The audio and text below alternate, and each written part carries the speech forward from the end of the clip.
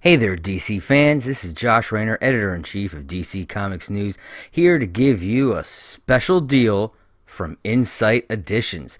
Insight Editions is an amazing company who sells books and collectibles from all sorts of pop culture, whether it be DC Comics, Marvel Comics, movies like Die Hard, Harry Potter, Alien, everything out there in the world you can find. You got books, collectibles, pop-up greeting cards. They have all kinds of amazing items, and right now you can get 35% off site-wide by using the code DCNews35. That's DCNEWS 35. DC News 35. Use that code and receive 35% off site wide at insighteditions.com.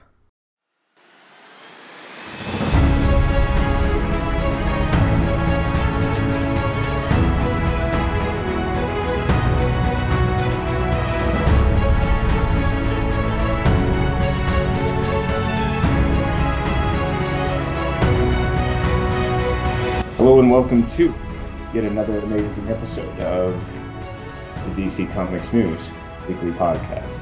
This is episode number 103, and I am your host, Seth Singleton. I'm actually joined today by the one and only, my amazing cohort in all things comics related. I'm talking about Mr. Brad Felicki. Brad, how you doing today, man? Hey, I'm doing good. Glad to hear. So it's just the two of us. We're holding it down. The others are off fighting evil in all sorts of nefarious ways. I'm not saying that some are in the underworld. I'm not saying that others are, out there on a cosmic odyssey. What I am saying is, if they're not here, we know they're doing important stuff.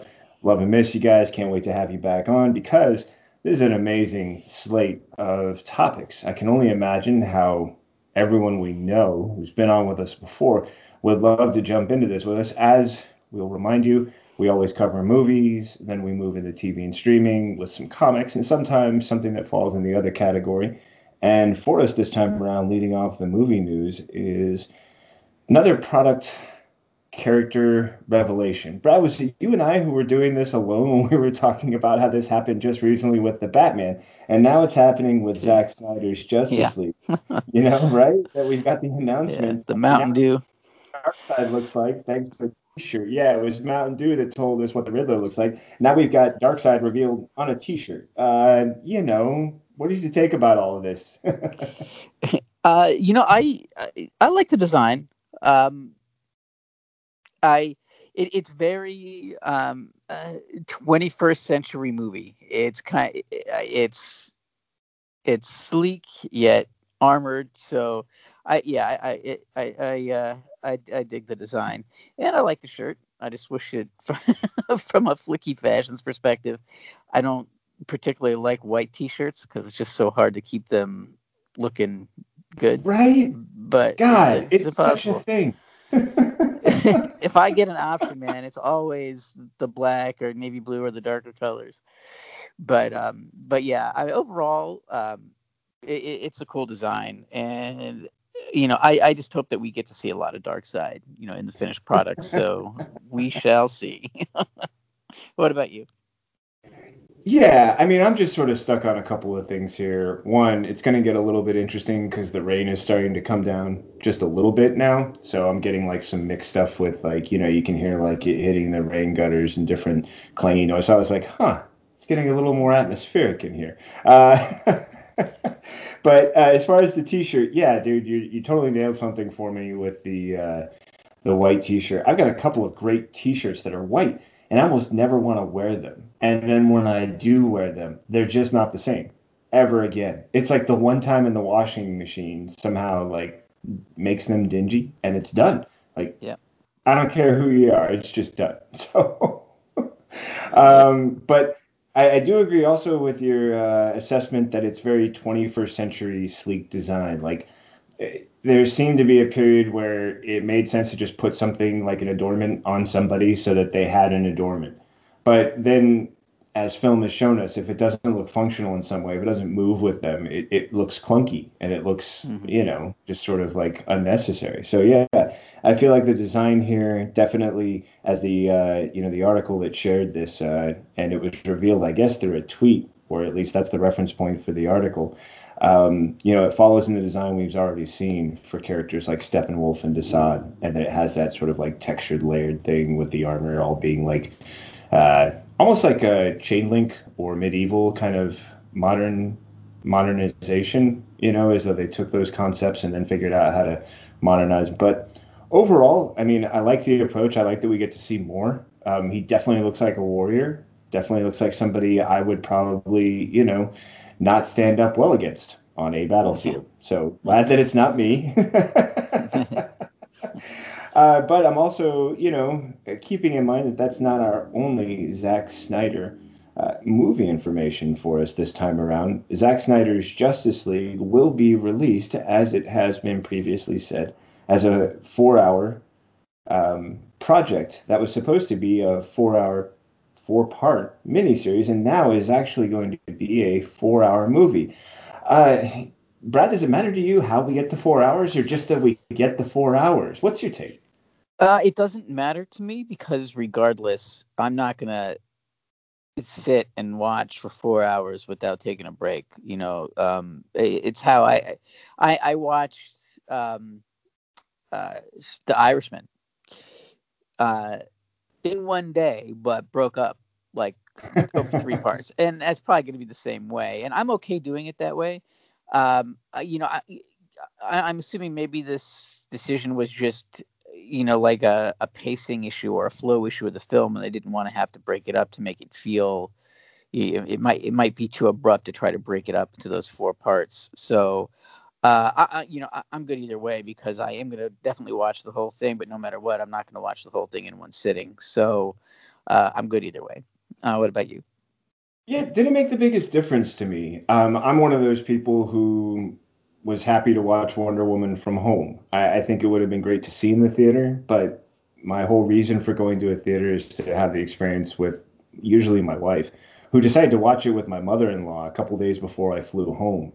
And I was like, well, you ruined that concept for me. Like, if I was going to want to go to the theater, there's no point. You've seen it. You don't want to shell out the money. And for Yeah. me, it was great because I could pause it when I need to use the bathroom and other stuff like that, which is totally what I see myself doing with this.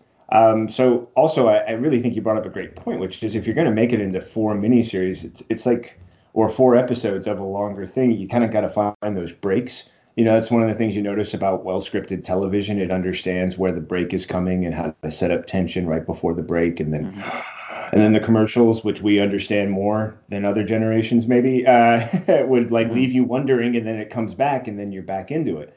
So building those into it would probably be an added problem. So yeah, for me overall, the 4 hours doesn't make a difference. It seems like a really smart way to go. I just realized because of you, I haven't watched The Irishman.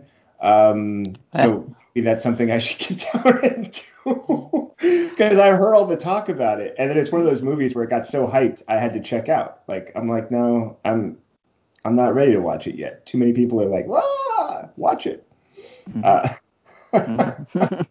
So yeah, man. I just really quick for anybody listening and me included, is it worth it? Irishman.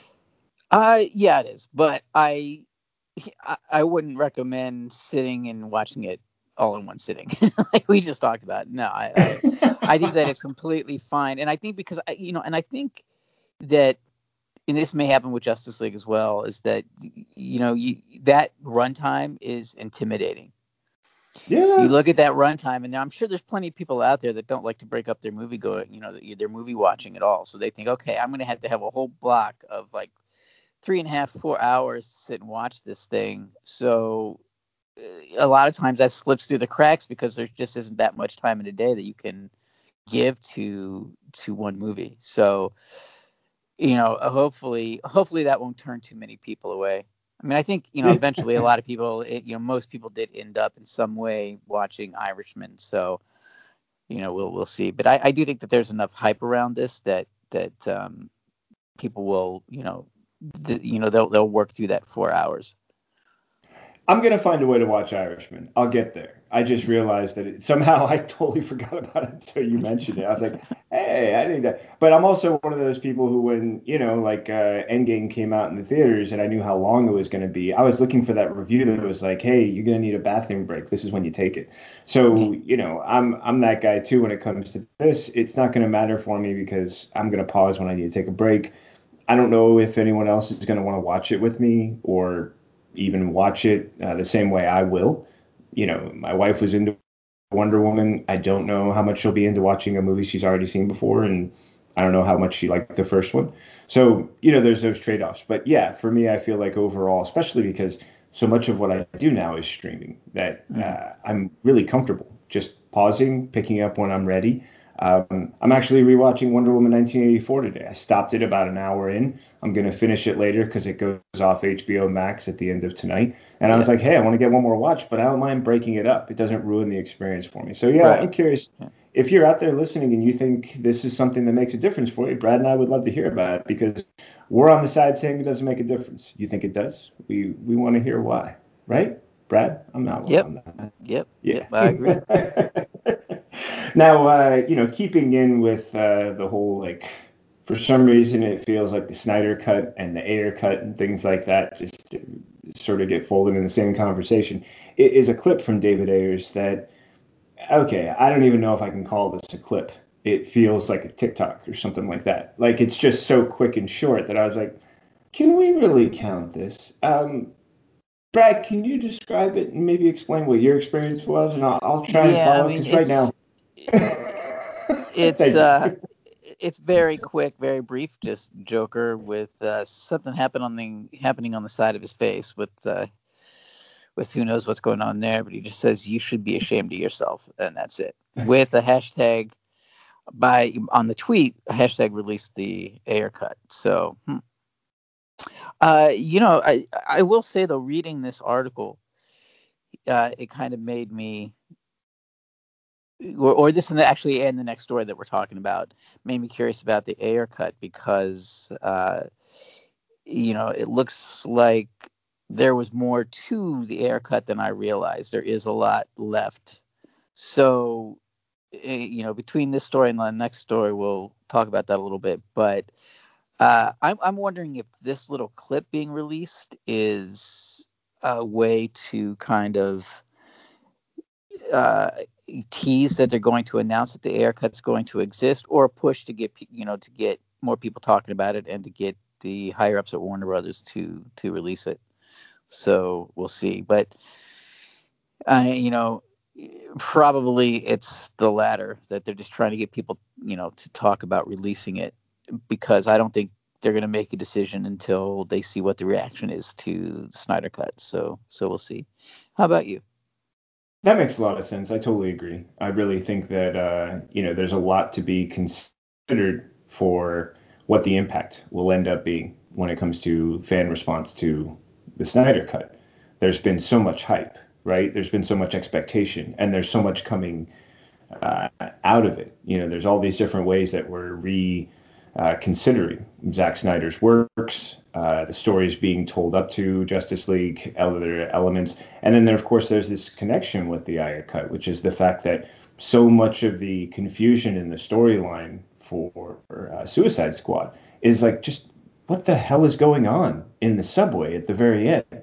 Why are people being turned into these molten monsters? And you realize through some notes and stories that we've had a chance to talk about that there was actually supposed to be something alluding to Apocalypse, Mother Box technology, Apocalyptin technology, right? There was this whole connection that was going to be threaded into Suicide Squad that would have made it seem like more of this shared universe in connection with Justice League. So if you're going to take the time to bring back Justice League, why not consider looking at what the filmmaker's original intention was with all those connections through Apocalypse and the New Gods, especially if you're going to have Ava DuVernay and Tom King creating a New Gods storyline in the future that we're looking forward to experiencing on cinema. It seems like this would be a really smart momentum push. Like there wasn't as much interest a couple years back, but now we're on the verge of Snyder Cut being released. It seems like a good marketing strategy, and it reminds me of sort of that almost persistent push that was so identifiable with the Snyder Cut. You know, it was just this over and over again, another leaked image, another concept that was never actually included that makes fans sort of rabid. I'm curious to hear what the fan response is, you know, to this little suggestion, and if it's part of a slow momentum build, right? Yeah, and like you were saying, if there's this whole part with Dark Side Connection and mother boxes, then with kind of bringing back that DC cinematic universe that we had, getting more more focus on that, that would make sense to bring out an Ayer cut with more connection to the whole overall that DC cinematic universe that was created. Because if the Snyder Cut is successful, people are going to want more of that world, and it seems like an Ayer cut would be a perfect way to give that to them.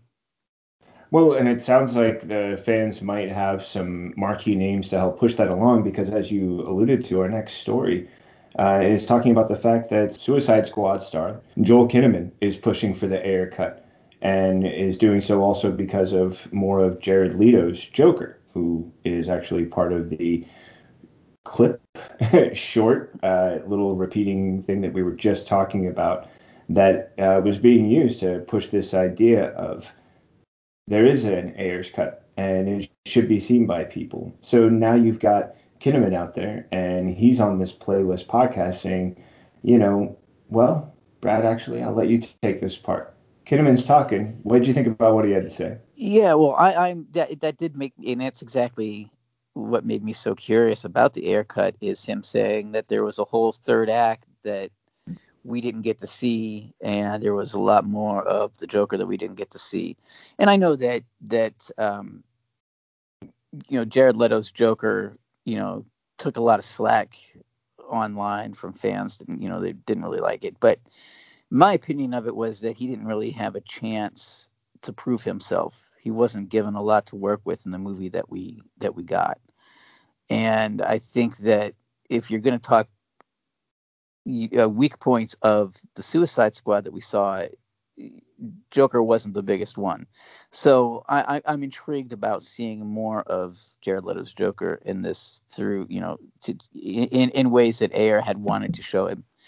And since we are going to see him in the Snyder Cut, then it again, that makes more sense that we should get the Ayer cut. So, after reading this, I kind of do want to see the Ayer cut. What about you? Definitely do. I felt like so much of Leto's character was shortchanged. And because of that, without this third act, we had no idea what all that was leading up to it was meant for and intended. You know what I mean? Like, it would have been so cool to see another take on his character in the third act of the film and actually see more of the nuance. Because one of the things about the Joker is he could be 15 different things from the snap of the fingers to the ticking of the seconds. Do you know what I mean? Like, his ability to unlock the different maniacal parts of himself, from the control to the over the top, and then the entire spectrum in between. That it would have been interesting to see, like, a cold calculating, sort of pause and go, you do know that every once in a while it's all part of something I'm doing. Or, you know what I mean? Other possibilities behind his character. I do know his character took a lot of flack, and if it's because we only got to see two parts and we didn't get to see a chance to third, then yeah, it's like a two-sided triangle. It's just not going to stand up. You know what I mean? Like, Yeah. you need that third leg, or of course you're just like, it's incomplete. And that would also encourage me. Plus, I like the fact that it's someone like Joel Kinnaman. I've been a big fan of this guy since The Killing. And Yeah, I was gonna say me too. Yeah. That's where right? he Like, popped wasn't on he my radar. so Yeah. wasn't he Yeah. so great as like this too tall, almost Vanilla Ice slash Eminem, not really recovering guy? Like, he Yeah. was just, Yeah. and I really love his, awareness of just like, hey, if I have an opportunity to seize that momentum that's going on around me right now and answer your questions and also say, I think there's a reason why people deserve to see it. And it's not only because of the director, it's because of the characters in the story. I want to see it now too. And on top of, we were just talking about, we know there's a Justice League connection. what would that have looked like completed? What would that have been like to see that threaded? And even if it's not supposed to be an entire DC connected universe, this is a connection within it. You know what I mean? Like a circle within a Yeah. circle or a ring within a ring. It's just a great layer. And we know about the multiverse that there's so many different layers. So yeah, I would love to see this connected thing complete, see what it actually was trying to tell us. And I do love the fact that there was something Kinnaman said that was pretty awesome. He's like, I think it all comes down to the compromise, right? There's always going to be compromise. And as far as I'm Yeah. concerned, bigger the budget, the bigger the compromise. Yeah. And I thought that was a really insightful thing. And I thought it was helpful that someone with his sort of reputation is willing to put it on the line a bit and also call the industry for what it is. You know, we complain about comics at certain times for how the industry does certain things. We're now aware of the fact that the movie industry does the same things, but it takes voices who are willing to speak out and have enough recognition that they're going to be listened to. So Yeah. I'm intrigued. That wraps up our movie news. Any final thoughts? Because we were just talking about so much Justice League, Dark Side, Suicide Squad. Anything you want to, touch on I, when we move I to TV I stream? would just say that I hope that Warner Brothers has kind of learned a lesson over meddling in, at least in the DC films, because it seems like both with Suicide Squad and Justice League, and going as far back as Dawn of Justice, it seems like had they not meddled, things would have turned out a little different. So uh, let's see what happens. But um, with the idea of the streaming service, with HBO Max having this really cool platform for them to release this stuff on, it's I hope they continue to take those chances though too, and release things like the Snyder Cut. Yeah, I feel like also, there was a recognition that one of the reasons Snyder Cut made so much sense to put together is because so much of it was already done. That to complete the production process would require, only X amount. Whereas other projects that want to get started still have to get started, get into the middle, get into the end. And with everything going on with COVID-19 and Mhm. so many different changes to what's possible and when it's possible, it's kind of wild that it wouldn't be put under the same consideration. You've got most of the shot material. What would it take to get everybody together, make a couple of days work that finishes those shots, and put together this completed project? I would think budget wise at some point it would be a no-brainer, and like you said, they've got the platform that allows them to take a bigger risk than you would expect with the movies. Like, you know what I mean? It's interesting. So I'm curious to see how it continues to play out. I appreciate you mentioning that, this isn't a story that's quite done. In fact, it could still be, you know, And Justice League was kind of an interesting um, situation in that Zack Snyder didn't step away from the movie because he wanted to. It was he was dealing with a tragedy, and didn't have a choice. right. So this is kind of like, you finally get your chance. You didn't, there were these bad circumstances, but now here you go. Agreed, agreed. And also, who else was impacted by that? You know what I mean? Because Justice League wasn't done the way that Snyder intended, then Ayer's movie gets affected as well. So, it's almost like an opportunity for both of them to, say, hey, outside forces, things out of your control, changed what was possible at the moment. That's no longer a factor.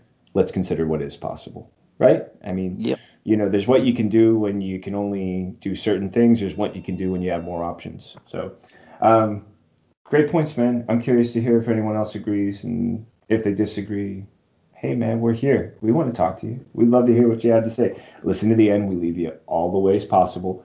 But that wraps up our movie section. We're going to go ahead and shift gears, move into our TV streaming news. Then we've got a break and some comic books and other on the way. TV and streaming news. Well, so we were just talking about the fact that so many things from the outside can be a factor in whether or not something we want to get done can actually occur. And one of the biggest challenges we've had with scheduling this year has been the effects of the pandemic. And it appears that both Superman and Lois are dealing with it in one way, while Flash is dealing with it in another. The Superman and Lois premiere is set now to expand. The Flash is currently delaying its premiere. Different ways of how it's impacting different shows. Brad, what was your take on these two different sides of the coin as far as announcements? So I think that maybe there is something to the Superman Lois series that they know that they've got something pretty special on their hands. That's why they kind of extended it to be an hour and a half. Um, it's going to be it's kind of a shame that those other shows that got delayed, but I have to say I wasn't going to put this on my DVR, but I think now that it's kind of an extended and they're having that little special afterwards, I think it is definitely going to be something that I'm going to put on the DVR for sure. What about you?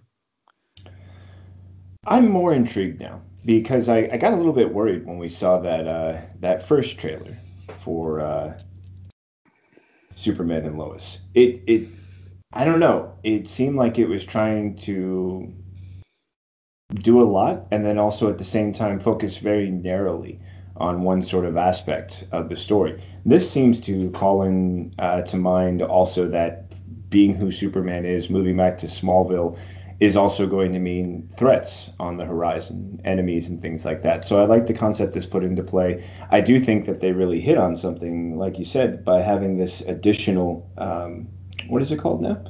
Legacy of Hope, a 30-minute special that's going to feature previews as well as special guests talking about the legacy. I'm curious to see who that might be because that could always be fun. You know, you can get some cool comic book, personalities, writers, or artists coming in to talk about it.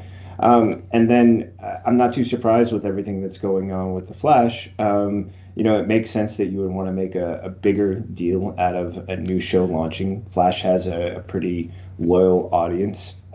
So overall, it felt like also an important thing for a new show that needs to establish its audience. It feels like the first episode might do a good job, but also that additional 30 minutes might be a great way to bring people on. And how many people love Yeah, those, additional features, right? yeah, and it's funny how Superman is a character that always seems to need to prove himself when it's a live action version. It's his level of power and everything that he can do. It's to a point in the modern world where uh, it comes across as being like he's almost too powerful. Uh, it's like it, not that he lost relevance, but people like their characters a little more damaged, and uh, like so every time the Superman comes out, it has to be really good, or people lose interest. Or so it's like finding those ways to make the character really relevant for the moment aren't always the easiest thing to do. So it's going to be interesting to see how this show pulls it off. Smallville did it by turning him into a teenager and making it at least the first few seasons like a monster of the week kind of show. Right. And I will say that the trailer, despite me saying that I'm going to put it on my DVR, the trailer didn't necessarily spark anything in me to go, yes, that's why I'm watching it. It's more like the whole feel of the thing and the idea, like you said, of that 30-minute special. And I just like you, I wonder who's gonna be in it. Yeah, I'm intrigued overall because I feel like there is a concern when you're trying to portray such a like omni level powerful figure like Superman on a little screen, and also how do you even like address that in a budget thing? I think you're pointing to some great history with Smallville. Did a really nice job of starting him out as a teenager, dealing with the emotions that come with being in high school, and also the really interesting, tenuous but never requited love interest with Lana, which is it's so much a part of Superman's history, but you could put it into a high school setting and for a TV show with monsters and secret identity and growing up and keeping secrets and all that stuff. It was a really great platform. It also reminds me of, I was really intrigued by when Lois and Clark first came out in the 90s because it showed Superman using his powers in fun ways. It was one of the first times I saw, him portrayed like typing extra fast and needing to like cool off his keyboard because it's smoking, or doing other little cute ways of using his powers that, it was like the first time I saw it in the comics where Superman shaved with his laser vision. It's like, oh, I'll just do a quick little trim here. Stuff like that where you think, wow, okay, now you've done something better, which is you're not trying to capture the giant scale. You're instead trying to bring it down to a smaller idea, which works better for television. But then also it takes away from this like, galactic level power set that Superman has. I also agree that the trailer didn't like make me like fawn over it, but it did add another component. I felt like the first trailer we saw was more of like I don't know, it's all about love and family, and this one was about change is hard and you never know what the next danger is around the corner kind of approach. So I felt like that filled in the story a little bit more for me, but I think it's a smart move by having this extra 30 minutes. And I kind of felt like overall, this has been part of a process where they're introducing us to the character, listening to what we say, and then trying to show us pieces that may answer the questions so we have less of a reason to not tune in. I'm curious to see what the response from others will be. I'm curious to see myself. The trailer didn't hook me in, but the extra 30 minutes and maybe a sense of what the season could hold could really open up some possibilities. I'm also going to say that I was on the fence about Supergirl. In fact, the first maybe 2 or 3 episodes, I was like, well, maybe. And then I really got hooked.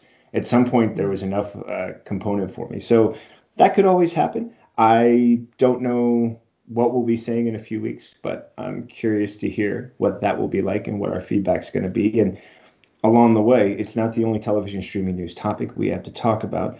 We also have an announcement that a show I've really enjoyed now and also had some, questions about early on, and now I'm just like happily looking forward to every episode and season. I'm talking about Titans, the fact that season 3 is coming. And our headline for this topic story is that Savannah Welch has been cast as Barbara Gordon. What was your take on this, Brad? Getting it out of the way right out of the gate is I'm not familiar with any of her work before this, but always congratulations when they get a big high profile role like this. But I'm very intrigued about this version of Barbara that we're going to get, because it says that it's going to be kind of more of an Oracle where she's already in the wheelchair, and and she's going to deal with Dick Grayson coming back, a former love interest, and I think that's going to be very interesting for her character. And I'm kind of wondering if we'll get flashbacks of her as Batgirl, and even if we get hints of the Joker in some way to show how she got how she is. So this is making me excited for season 3. What about you? Man, for all the reasons you just said and more, I mean, one, we get to see a version of Barbara that, I mean, some people say some of, the best stories they have read were of Barbara Gordon as Oracle, showing just how brilliant she is, no matter what her physical capabilities might be after the experience with the Joker. And I like the idea of her playing the city police commissioner.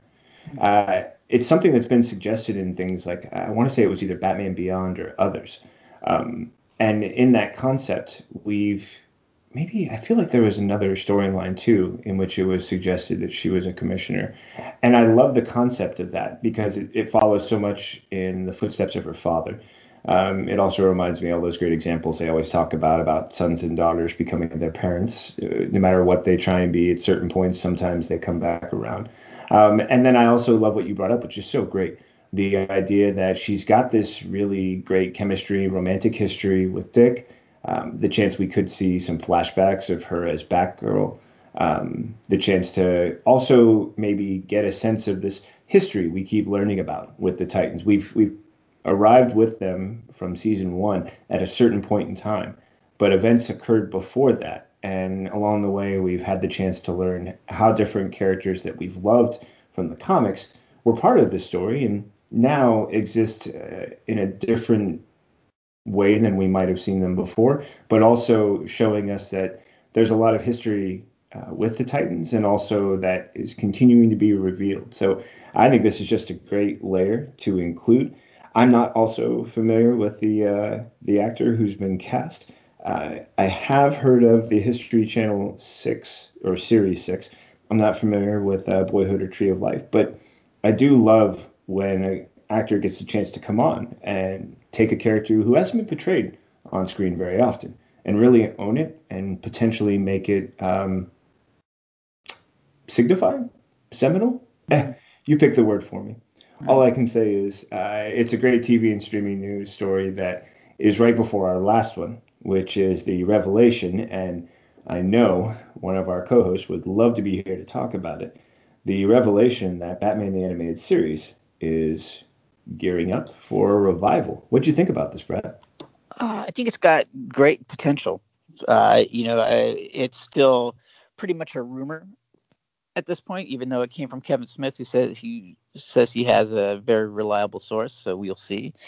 You saying we can't trust Kevin Smith? I think we can trust Kevin Smith, but I think a lot has to happen before he gets a source and then it's made public knowledge. I think I don't know if we're quite there, and a lot of things can happen, between those, the initial planning and then the announcement. So hopefully, but it does make sense because there is a big kind of 90s nostalgia thing going on.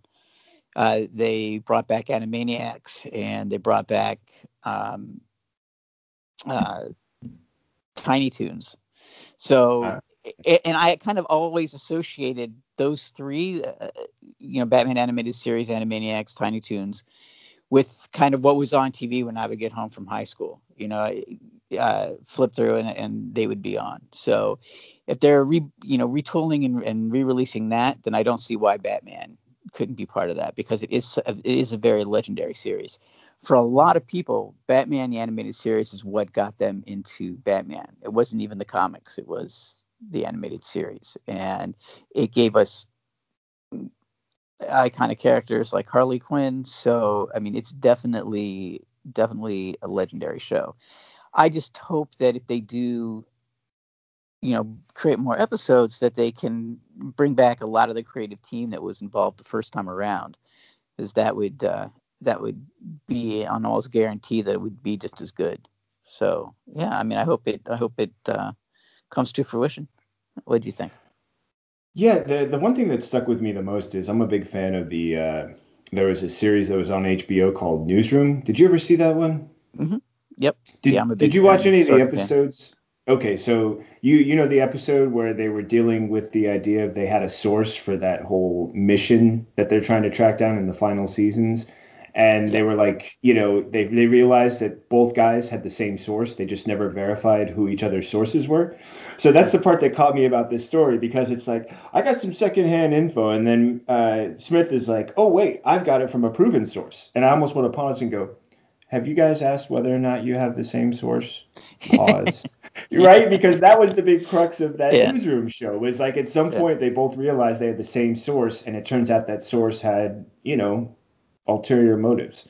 So that's man, you and me, I swear, dude, if you ever want to get down on a podcast about Aaron Sorkin stuff, I know what's his name, who played Will, does his own, and I get that. It makes more sense because he was on the show. So it would make sense he would host a podcast because he can get all the actors. But if you ever want to just sit down and chop, dude, I would do season by season, episode by episode. West Wing. West Wing, sports. It's even Sports Night, and I don't even like sports, but I love Sports Night. And in fact, as I'm sitting here, I can see my DVD collection of the entire Sports Night series. So yeah, I'm definitely a Sorkin fan For Okay, sure. tell you what, we'll put that on the to-do list. And that might be another way that we can just, eat up all the time in our lives. With that, Brad and I are going to take advantage of the fact that we know there's a lot going on at DC Comics News, and we want to make sure you know all about it. The great thing is we have this amazing editor named Josh. And right now, when we take this ad break, he's going to fill you in on all the cool things going on. We've got shows, we've got opportunities. Sometimes there's passcodes for savings on websites and more. And this is the chance for you to get to hear all about it. So here's the way it works. Brad and I step away for a moment. Ad break occurs. You get all the cool info. And then afterwards, we come back because we've still got comic book and other. Sound like a plan? Don't worry, I can hear you nodding, so I know you agree with me, which means ad break time. We'll be right back. Hey there, DC fans. This is Josh Rayner, editor-in-chief of DC Comics News, here to give you a special deal from Insight Editions.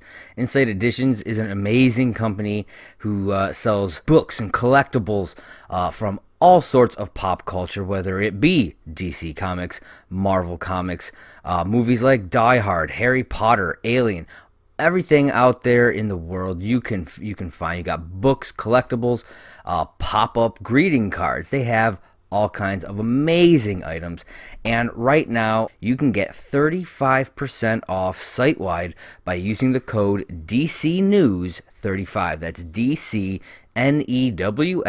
35. DC News 35. Use that code and receive 35% off site-wide at insighteditions.com.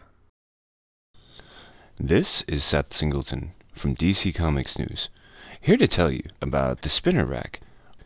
Each and every week, DC Comics publishes so many great books, it can be hard to decide where to invest your time and money. And that's where the Spinner Rack comes in. The Spinner Rack is my honest attempt to rate, review, score the top 5 books from DC Comics each and every week. How can you listen? It's easy. All you have to do is go to your favorite platform, subscribe to DC Comics News podcasts, and wait for the new episode to load up. Join me each and every week as I sift through the best from DC Comics and pick my top 5 books. Can't wait to share them with you and to hear your scores when you share them with us, right here on the DC Comics News podcast. Hello, listeners. This is Tony Farina from DC Comics News and an occasional guest on Comics in Motion. I'm pleased to announce a new show called Indie Comics Spotlight. Each week, my guests and I will be taking a deep dive into a current title or a classic graphic novel from a publisher other than the big two. Consider this show the best of the rest. My hope is that we'll bring new readers to independent comics and give old readers a chance to share their thoughts. Join me each week in the Comics in Motion feed in your favorite podcast catcher. First, there was the DC Comics News podcast. Then came the Spinner Rack. And now, the third show brought to you by the guys that brought you all that other stuff I just mentioned. I Am the Night. A story about the stories. A show celebrating Batman, the animated series. Week by week, episode by episode. Just when you thought it was safe to put on a pair of headphones, I am the Night. Why, hello there. I'm Seth Singleton, and I'm here to tell you about Mad Love, a Harley Quinn cast. 3, 2, 1. Harley Quinn? Harley f***ing Quinn? What have we learned from this crazy show? Making bat shark repellent relevant since 1966. Oh, look, Ogre. And we've gone completely off the rails. I hear the bat signal. Shut up and battle me, Nards. I definitely do not that. In need of an adult-sized nemesis. Humans make good fertilizer. You can't with Lois Lane. For sake. I'm a damn good cop. Lot of lasers. Educational and informative. The DC Comics News Podcast Network presents Mad Love, the Harley Quinn cast. Back to you, Seth. So, tell us your thoughts. We'd love to hear from everyone out there. Or not. That's really up to all of you. F***ers. Picture this, someone who knows nothing about comics. Someone who knows comics from movies, TV, and video games. A complete ultra comics nerd. You pick the character you want us to talk about. You send us the questions you want answered. You make the show. A podcast by fans, For fans. Making new fans. superheroes, Or dummies. Part of the Comics in Motion podcast network. What's up, everybody? I am Kelly Gaines for DC Comics News, I am Tony Hasty for this show. and we are here to introduce our new show, DCN After Dark. This is the late-night talk show for all of the wild ideas, fascinating concepts, and scandalous tales straight from the DC universe. We are not going to hold any punches. We are going to give all of our opinions straight off the dome, and sometimes we'll be writing it down. It is not for the faint of heart. It is not for the sensitive ears. It is not for any children. Viewer discretion is going to be advised because we are going to be swearing a lot. Yes. Yeah. And possibly, maybe by episode 5, getting to our 100th joke. But regardless. Check us Here's out on hoping. YouTube. We're going to have guests on this show. We're going to be guests on other shows, but we're not going to finish this sentence. Off the cuff. Let's go. Off the cuff. Anything you want. Scooby-Doo would be a better detective than Jim Gordon. There you go. That is what this whole show is about. That's what the show's about. We're going to be talking about stuff like that. Should we have seen more of the Bat? Go. No one had to see more of the Bat. No, I didn't want. God damn it. Look, all right. That's it. Scooby-Doo, DCN After Dark. Check us out. Watch us without your kids. And if you are a kid, you shouldn't have even seen this promo. Drink recipes, content creation, reviews, unsolicited advice, and very inappropriate jokes. Yes. And a Santa, an unseasonable Santa hat. Except it's season, whatever. Check us out. Not getting rid of the Santa hat. Available exclusively on YouTube.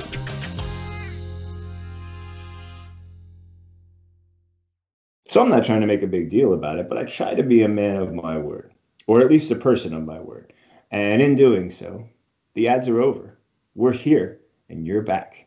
Welcome back to DC Comics News Weekly Podcast. This is episode number 103. I'm your host, Seth Singleton. I'm joined by the amazing Brad Flicky. We've already worked our way through movie, TV, and streaming. If you've been following along, you know all this too. But if you're just tuning in, I don't want you to feel left behind because we're about to dive into comic books, the source material, the end all, the be all, the beginning, and eventually the end.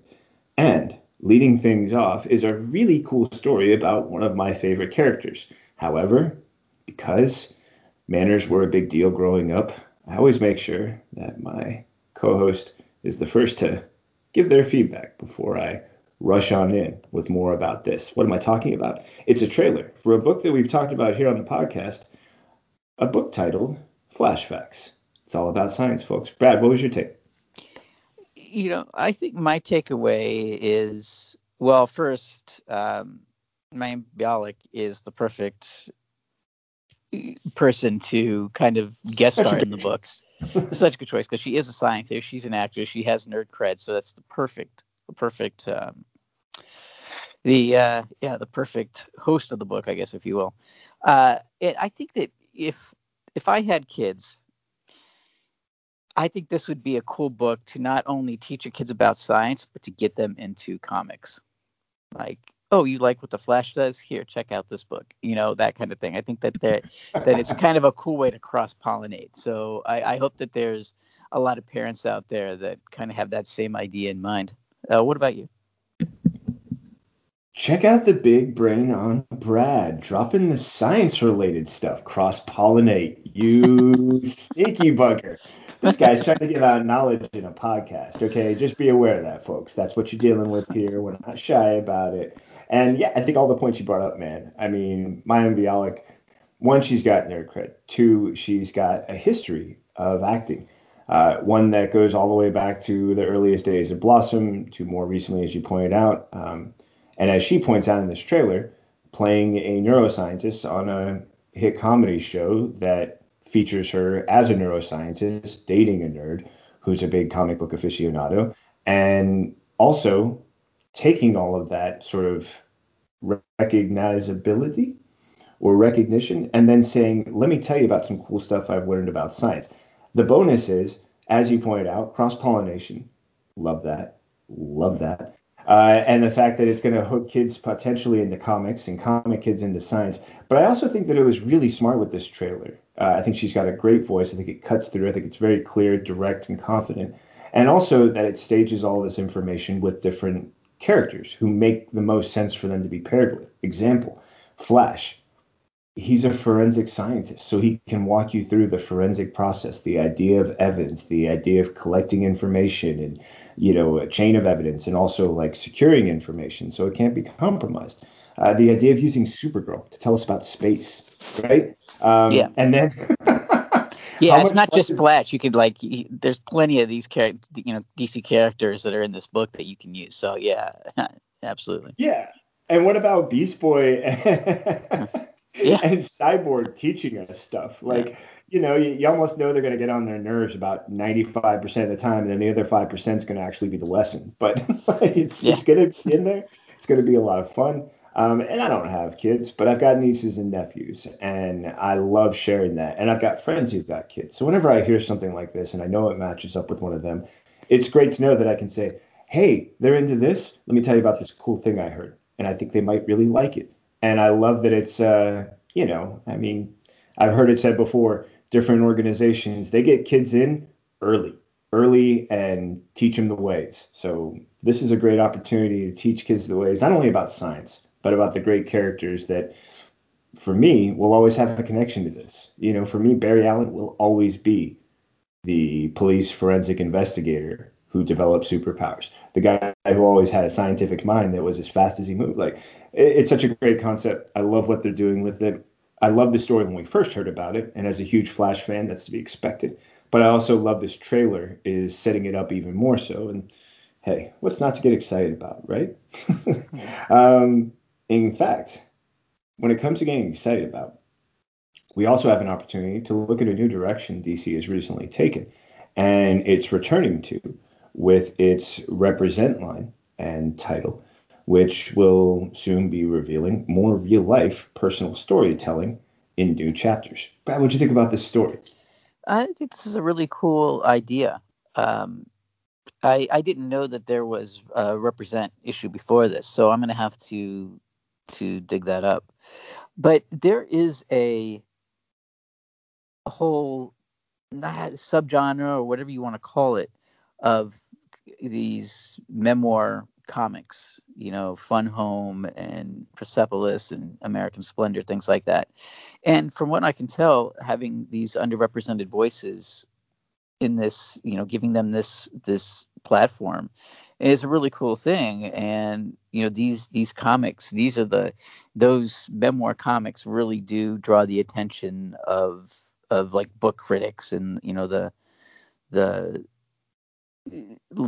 comics as literature folks. So there's an opportunity for that as well.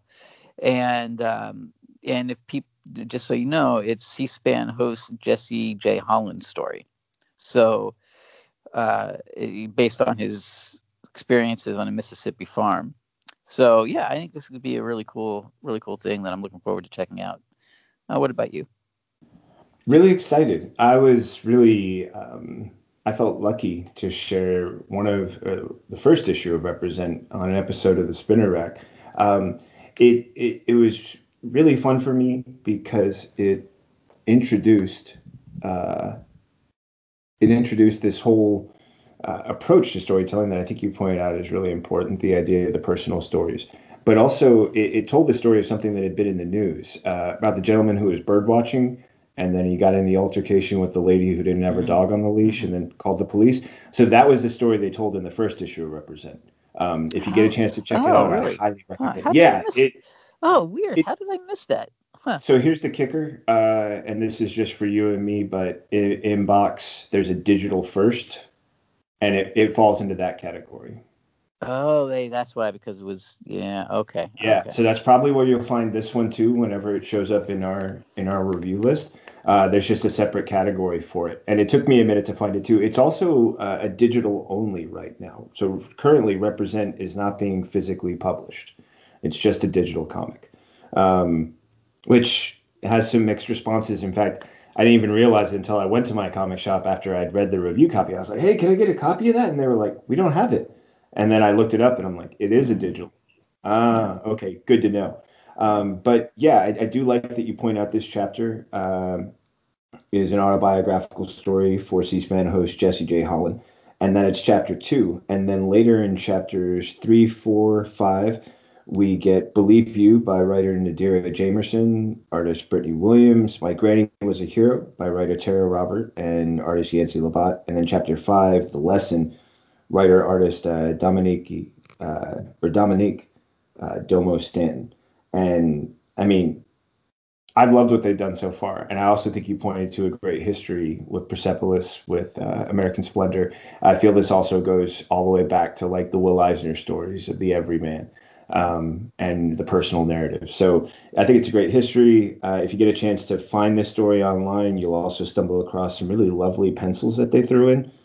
Just really pretty stuff. Just great lines, great shadows and texture. It looks like it's going to be gorgeous. And I also love the concept they bring in, how it is that something can be part of your family history, but whether or not that actually has to be the only direction for your future.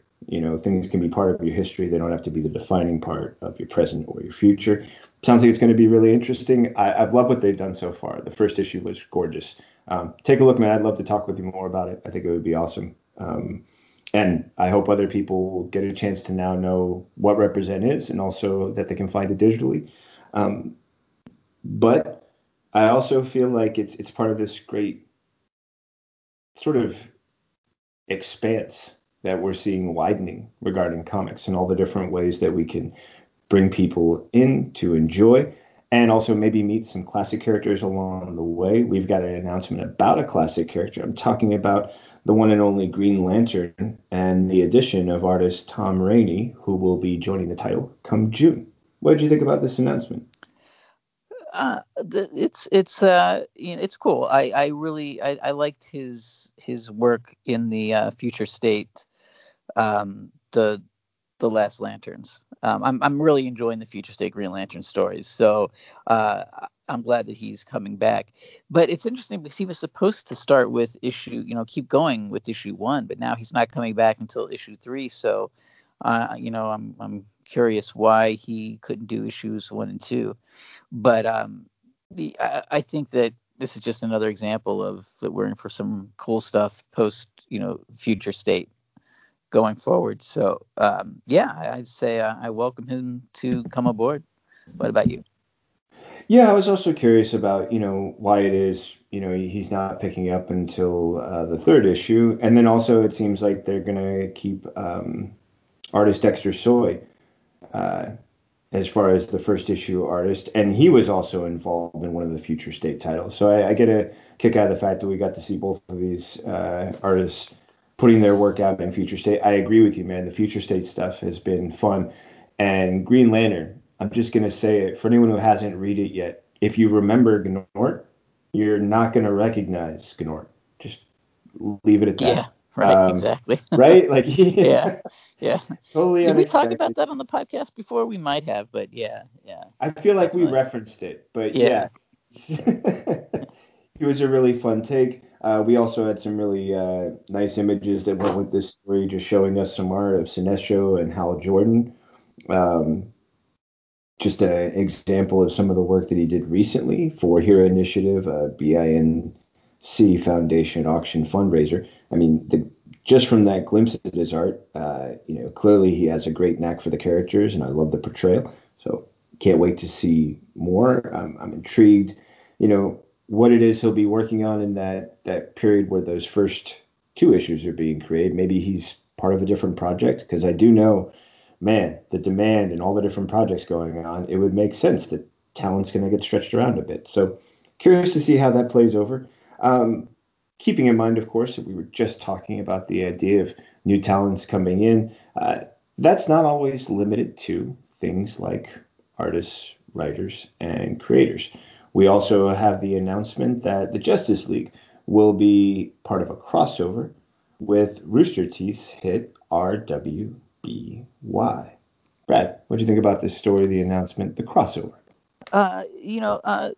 I'm sure that they'll do some fun things with it. These kind of crossovers aren't necessarily my thing, but going back to Flicky Factions, I do like the Justice League designs that they've shown for this. They're kind of anime inspired, kind of youthful, and it's just interesting what they, you have the basics of what you always know these costumes are going to be, but how they can interpret them in different ways. Like Superman with a jacket, with the cape attached to the jacket, and like a kind of looks like a black T-shirt with the S on it is kind of interesting. And the tactical looking Batman, and the Flash that looks more like stuff that you would find in your house, kind of a costume. So yeah, the designs are really cool to look at. And I'm sure that there'll be stuff for fans of both RWBY and Justice League. So yeah, even though it's not necessarily my cup of tea, I think that fans will definitely enjoy it. What about you?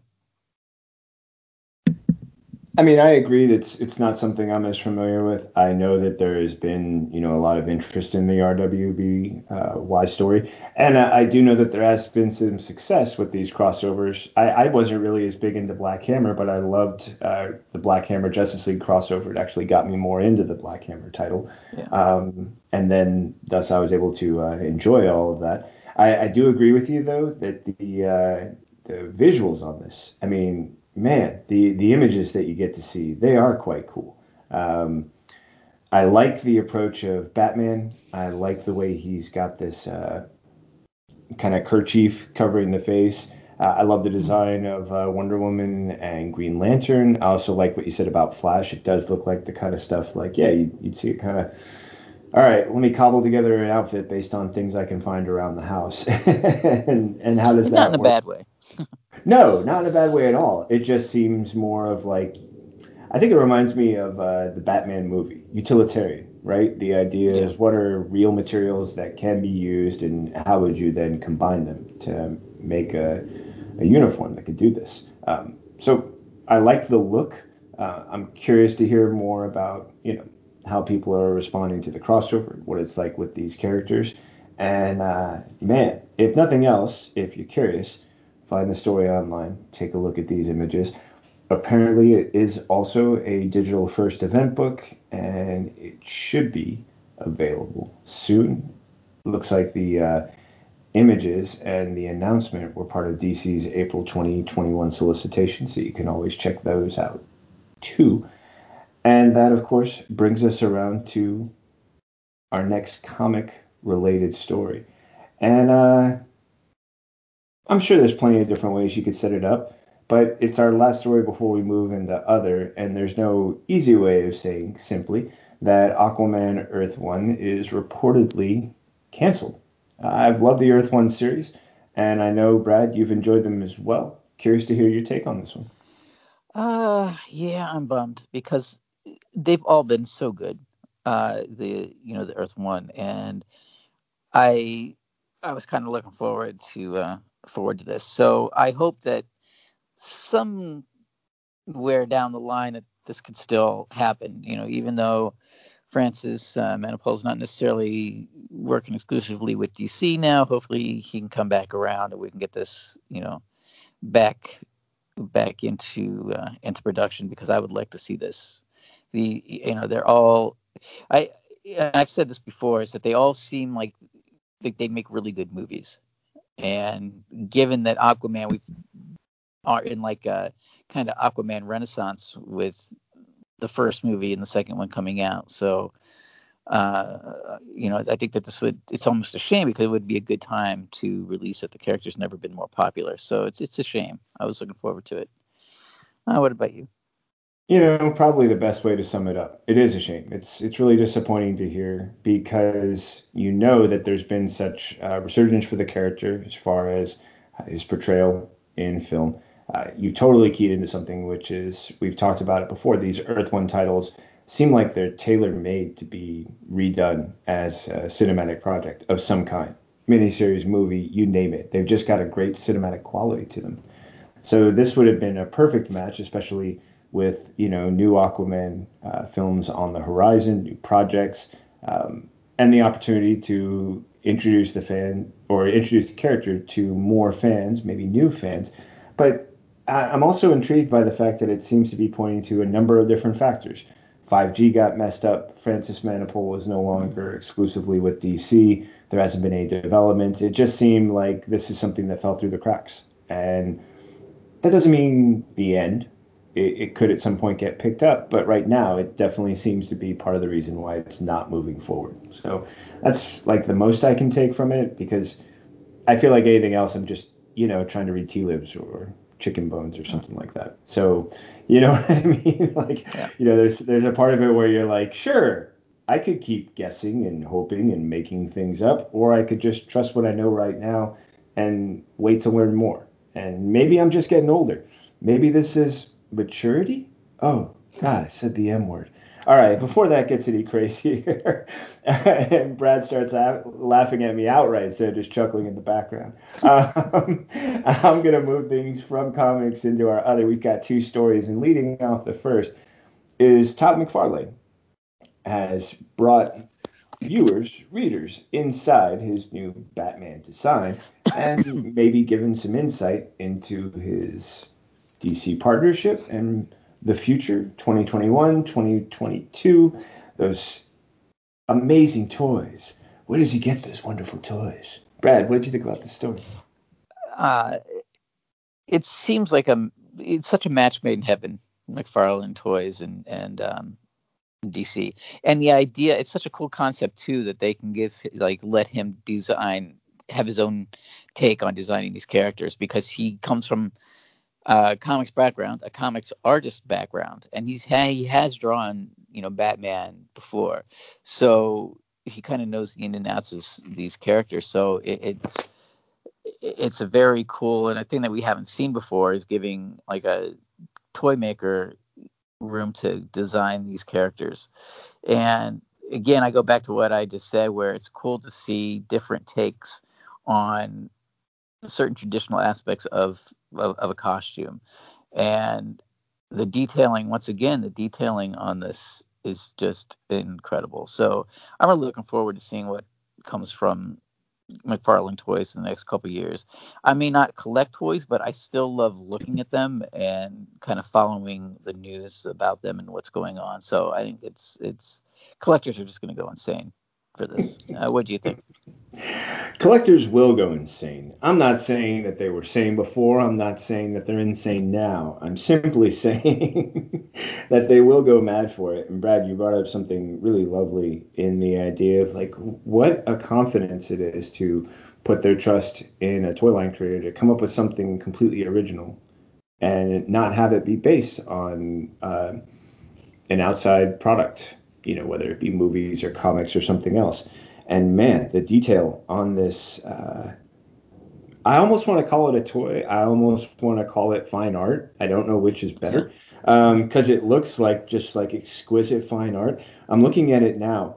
The lines on the face, the way that the material stretches across the stomach in a way that reveals that there's muscle there, but it's not the 12-pack with the perfectly symmetric lines. It feels like it's real. It almost looks like the wind's blowing against him, or it's just the way the material's stretched out. It feels like the material's almost secondary, right? Like the physique, and just a powerful figure. I love that, of course, there has to be at least one leg strap thing with a buckle and a just because it reminds me of how like everything I think about with Todd McFarlane in the 90s comics was like, what are you talking about? Why is there not a thigh holster? Always put a thigh band or a thigh holster. It's just what. And the pouches. Don't forget the pouches. God, the pouches. He does. This Batman has pouches. But I also love like some of the throwing implements look more like daggerish than just like a stylized bat symbol, and they feel a little bit more utilitarian. And the gauntlets that he's wearing, the gloved gauntlets, man, those spikes look. Yeah, I was just gonna say those silver spikes look badass. They do look like something that the Batman Who Laughs would definitely be like, nicely done. And Brad, man, you said flicky fashions like 4 times on this episode. I swear to God, folks, if you haven't yet, you need to listen to the end of this episode when this guy gives his Twitter address. And what he does, you need to hound him mercilessly. Because when he launches Flicky Fashions as a podcast here on DC Comics News Podcast Network, you're going to be so thankful. And not to me or anyone else who bugged him to do this, but for what he's going to tell you, because the man knows fashion from a nice pair of pants all the way down the line. Okay? And this is a great example of many that you've mentioned throughout this episode. So I'm just going to say that. Like, do it to it. Let me know when you want. I'll happily appear on any episode you want to talk about anybody, especially, though, Alan Scott. You got to have me on for that. But absolutely. Yeah, I love this Batman take. I love the fact that maybe we can see more original toys from Todd McFarlane featuring DC characters, Batman, and maybe others. Could you imagine what his Superman or Wonder Woman could look like? Just maybe. So I thought that was huge, and I think it's a great way for us to lead into our final story, which is the more things change, the more we get to enjoy. DC Universe has now become DC Universe Infinite. Different approach to the platform, less of the streaming content that has moved over to HBO Max. What was your take on this announcement and what it means for DC, Brad? I overall I like what they have included. I'm excited that the whole Ex Machina run is going to be part of it. Preacher, of course. Lucifer is going to be nice to have. V for Vendetta. And I like that they're mixing that in with some of the newer stuff like the Hill House comics and the Milestone and the some of the Black Label stuff. But there's a few things missing here that I really would love to see them bring on board that would almost really make it worth it for me, and that would be bringing the Sandman series to it, Watchmen, and Alan Moore's Swamp Thing. If that was there, that would be absolutely incredible. But I think that this does have a lot to offer readers and from different time periods. So yeah, it's going to be a cool way to because I haven't really read a lot of the Milestone stuff because it came out just at a period when I wasn't collecting. So it's cool that I can go there, have that resource to check those out. But yeah, I think they really need to get Sandman and Watchmen and Swamp Thing on there. What about you? Well, now I'm curious because I do know that they've had, they have the first Len Wein Swamp Thing issues on there. And I thought they had the Alan Moore Swamp Thing. I'm now going to want to double check. Double check, because I'm just going by this news story on what maybe it's just a matter of that's what's coming that's not there now. That is. I think it really is, because there's a lot of material that's on there that people would be surprised by. Like, I've gone back and read the old Omega Men and some other series that, are far. I read the New Gods recently and started that one right from the beginning with the first Jack Kirby one. So they've got a lot of that stuff. And I started with the Len Wein, and I wanted to because I wanted to sort of like experience the dynamic shift between Len's work and then moving into Alan Moore's, and I wanted to make that thread. And the reason I did so is because I was pretty sure I saw that they have Alan Moore Swamp Thing on there too. So I am hopeful. Yeah, because I wasn't sure how that was going to work, if they had to like kind of start from scratch or if they could keep, so that's good to know. Yeah, the other thing that I think is huge is that you pointed out something great, which is the short turnaround time. The fact that they're going to have more of the more recent titles appearing. It was almost like a 6 to 8 month delay from when something would get published physically before it would appear on DC Universe. And now not only do you have that, but then the milestone, dude, you got to read Hardware. You got to read Hardware and then get back to me. That was one of the first ones that like hooked me. In fact, I'll never forget they gave you a playing card in the sealed bag. And I remember reading the editor's note, and he's like, "Are you still holding on to that card? Wait, is this your second issue and you didn't open the bag? Dude, you got to take out the card. You got to put it in the spokes of your bicycle and ride around and make that clacking." Like, I love the humor and the personality, but also the concept of the characters. That one, Icon, for me was a huge, like, it took Superman and just flipped him on his head for me. So, yeah, I love that people now get a chance to experience that. I love that they're going to get a chance to read the Joe Hill line, because there were so many great titles that came out of that I'm looking forward to hearing, people will get to experience now. And to me, it looks like overall they've added more to it.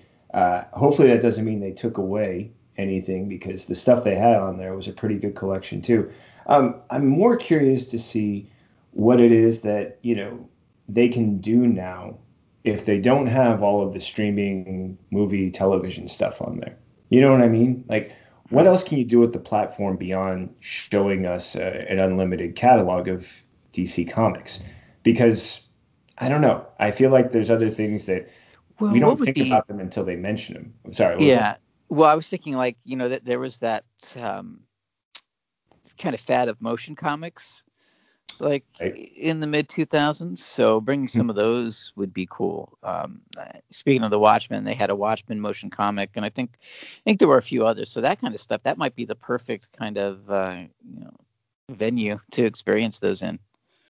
I think so too. In fact, the one thing I think I would really like to see them do is show us why it is they had to split everything up. Because that was one of the big things, was like, we need one just for comics and we need one just for streaming stuff. And for some reason, the two shared, on one platform wasn't working. I get that they needed to make this decision. I'm just looking forward to seeing more. Like, I would also love to see stuff connected to the different points options that they originally offered and the prizes you could collect from reading and doing things like that. Mm-hmm. If they brought some of that back and offered some of the prizes or some of the community aspects, I think that would be a huge thing too. So I'd like to see them engage us a little bit more. Like, they used to have DC Daily. This seems like something they could still produce on here, and it wouldn't compete with HBO's content. Things like that, where you could maybe even have podcasts or different programming that they can offer on here that I'm not sure. But I do think that the one thing that sticks with me the most is, we know you had to make the choice for reasons. We want to see that those reasons are more than just two different packages we have to pay for. Like, do something more with this digital comics platform, because it's there. And we know that there's more possible. We just need to see it through your eyes. And that's probably my biggest takeaway. I'm glad all these new titles are being added. I'm glad there's less of a delay time from published titles being printed physically to appearing on here. And now I would just like to see them show us just how much more they can take advantage of a base that really wants DC to thrive. And I think this platform can do it. I just want to see them use more of it, and hopefully consider the things like you suggested, the motion comics and other options, and really make it a place that fans are going to be visiting. And also the community part. That's probably the other component I would like to see them address, because I felt they did a good job with the first DC universe. So don't give up. Keep it going. Community. Yeah, I think if they really wanted to make it stand out, and it's something that's going to get people talking, it would be to focus on that community aspect, because I think that is that could make it really shine if they really focus on that and make that a priority.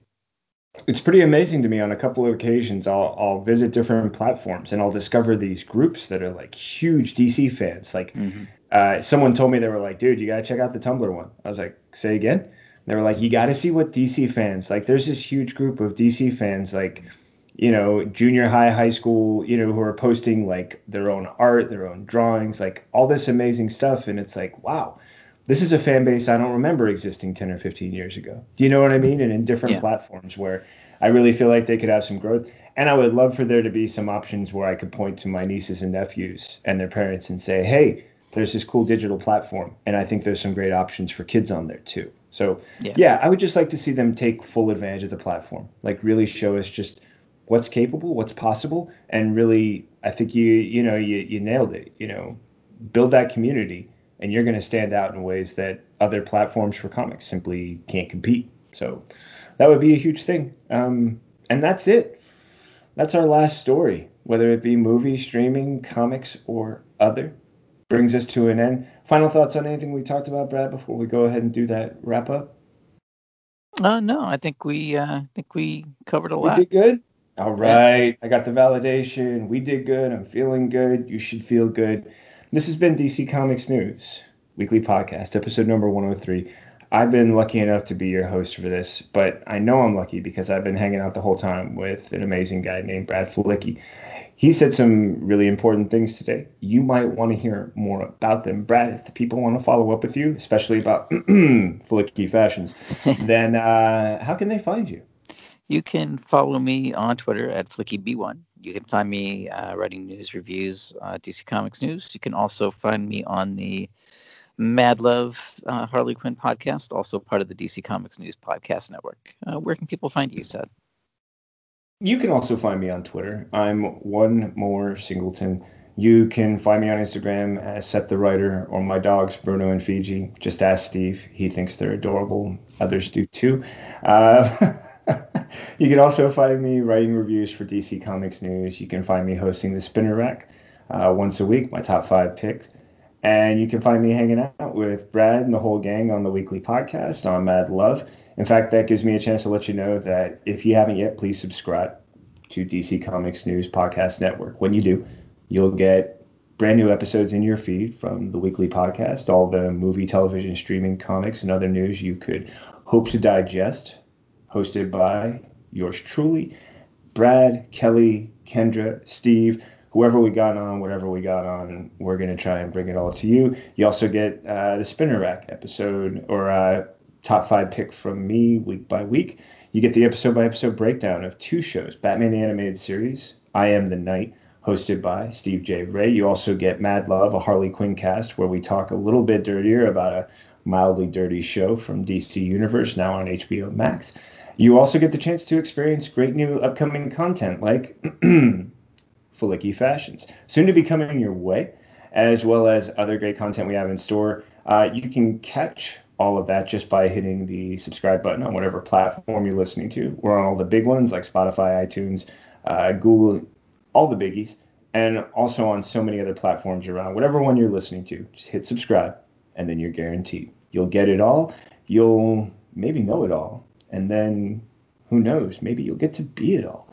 Along the way, we also want to make sure that if you have something you want to let us know about, you can find us out there on places like Facebook, Twitter, Instagram, Tumblr, and YouTube.